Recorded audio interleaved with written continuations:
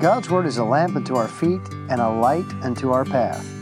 This is Will Rice, and First Light is a brief Bible challenge encouraging you to read God's Word, to think about God's Word, and to live it in real life. So when you come to John chapter 11, you find kind of the apex of Jesus' miracles. He raises Lazarus from the dead.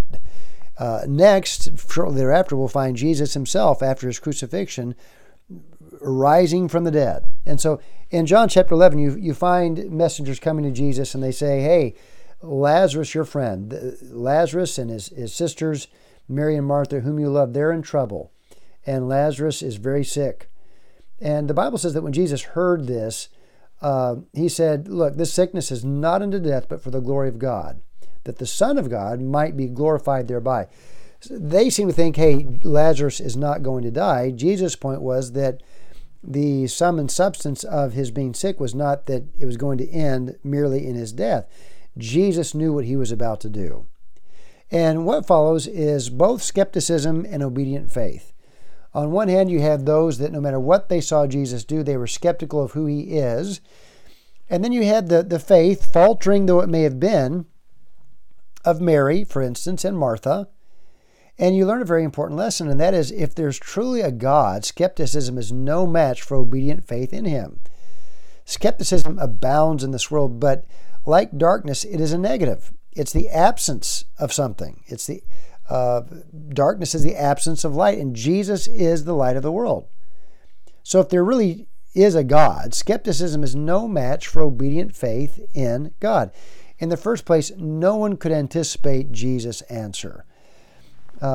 They seem to think that if he was late and Lazarus died, it was over. Both Mary and Martha said, look, Jesus, if you had been here earlier, my brother would not have died, which is exactly what happened. Jesus tarried intentionally. Lazarus died, and Mary and Martha were beside themselves. Even the people that were kind of standing around said about Jesus, could not this man which opened the eyes of the blind have caused that even this man should not have died? They seem to say, he was late, and so he could not do what could have been done. He could not help this family. In other words, no one could anticipate his answer. No one was even thinking that Jesus might come and bring Lazarus from the grave, bringing him from the dead. But that's exactly what he ended up doing. So no one could anticipate Jesus' answer. No one could fabricate Jesus' answer. The entire purpose of this story being told is that some believed and some did not. Some believed who Jesus is and some did not. Jesus loved Lazarus, the Bible tells us, and he said that this sickness is not unto death. Now, he did die, but that wasn't the purpose of his sickness. Later, he said he was glad for the sakes of those around that he was not there before Lazarus had died, to the intent ye may believe. In other words, the whole purpose of this was their believing who Jesus is.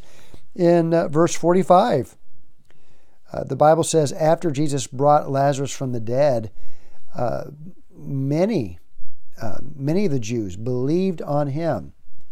So no one could fabricate his answer. No one could replicate it. No one could fake it.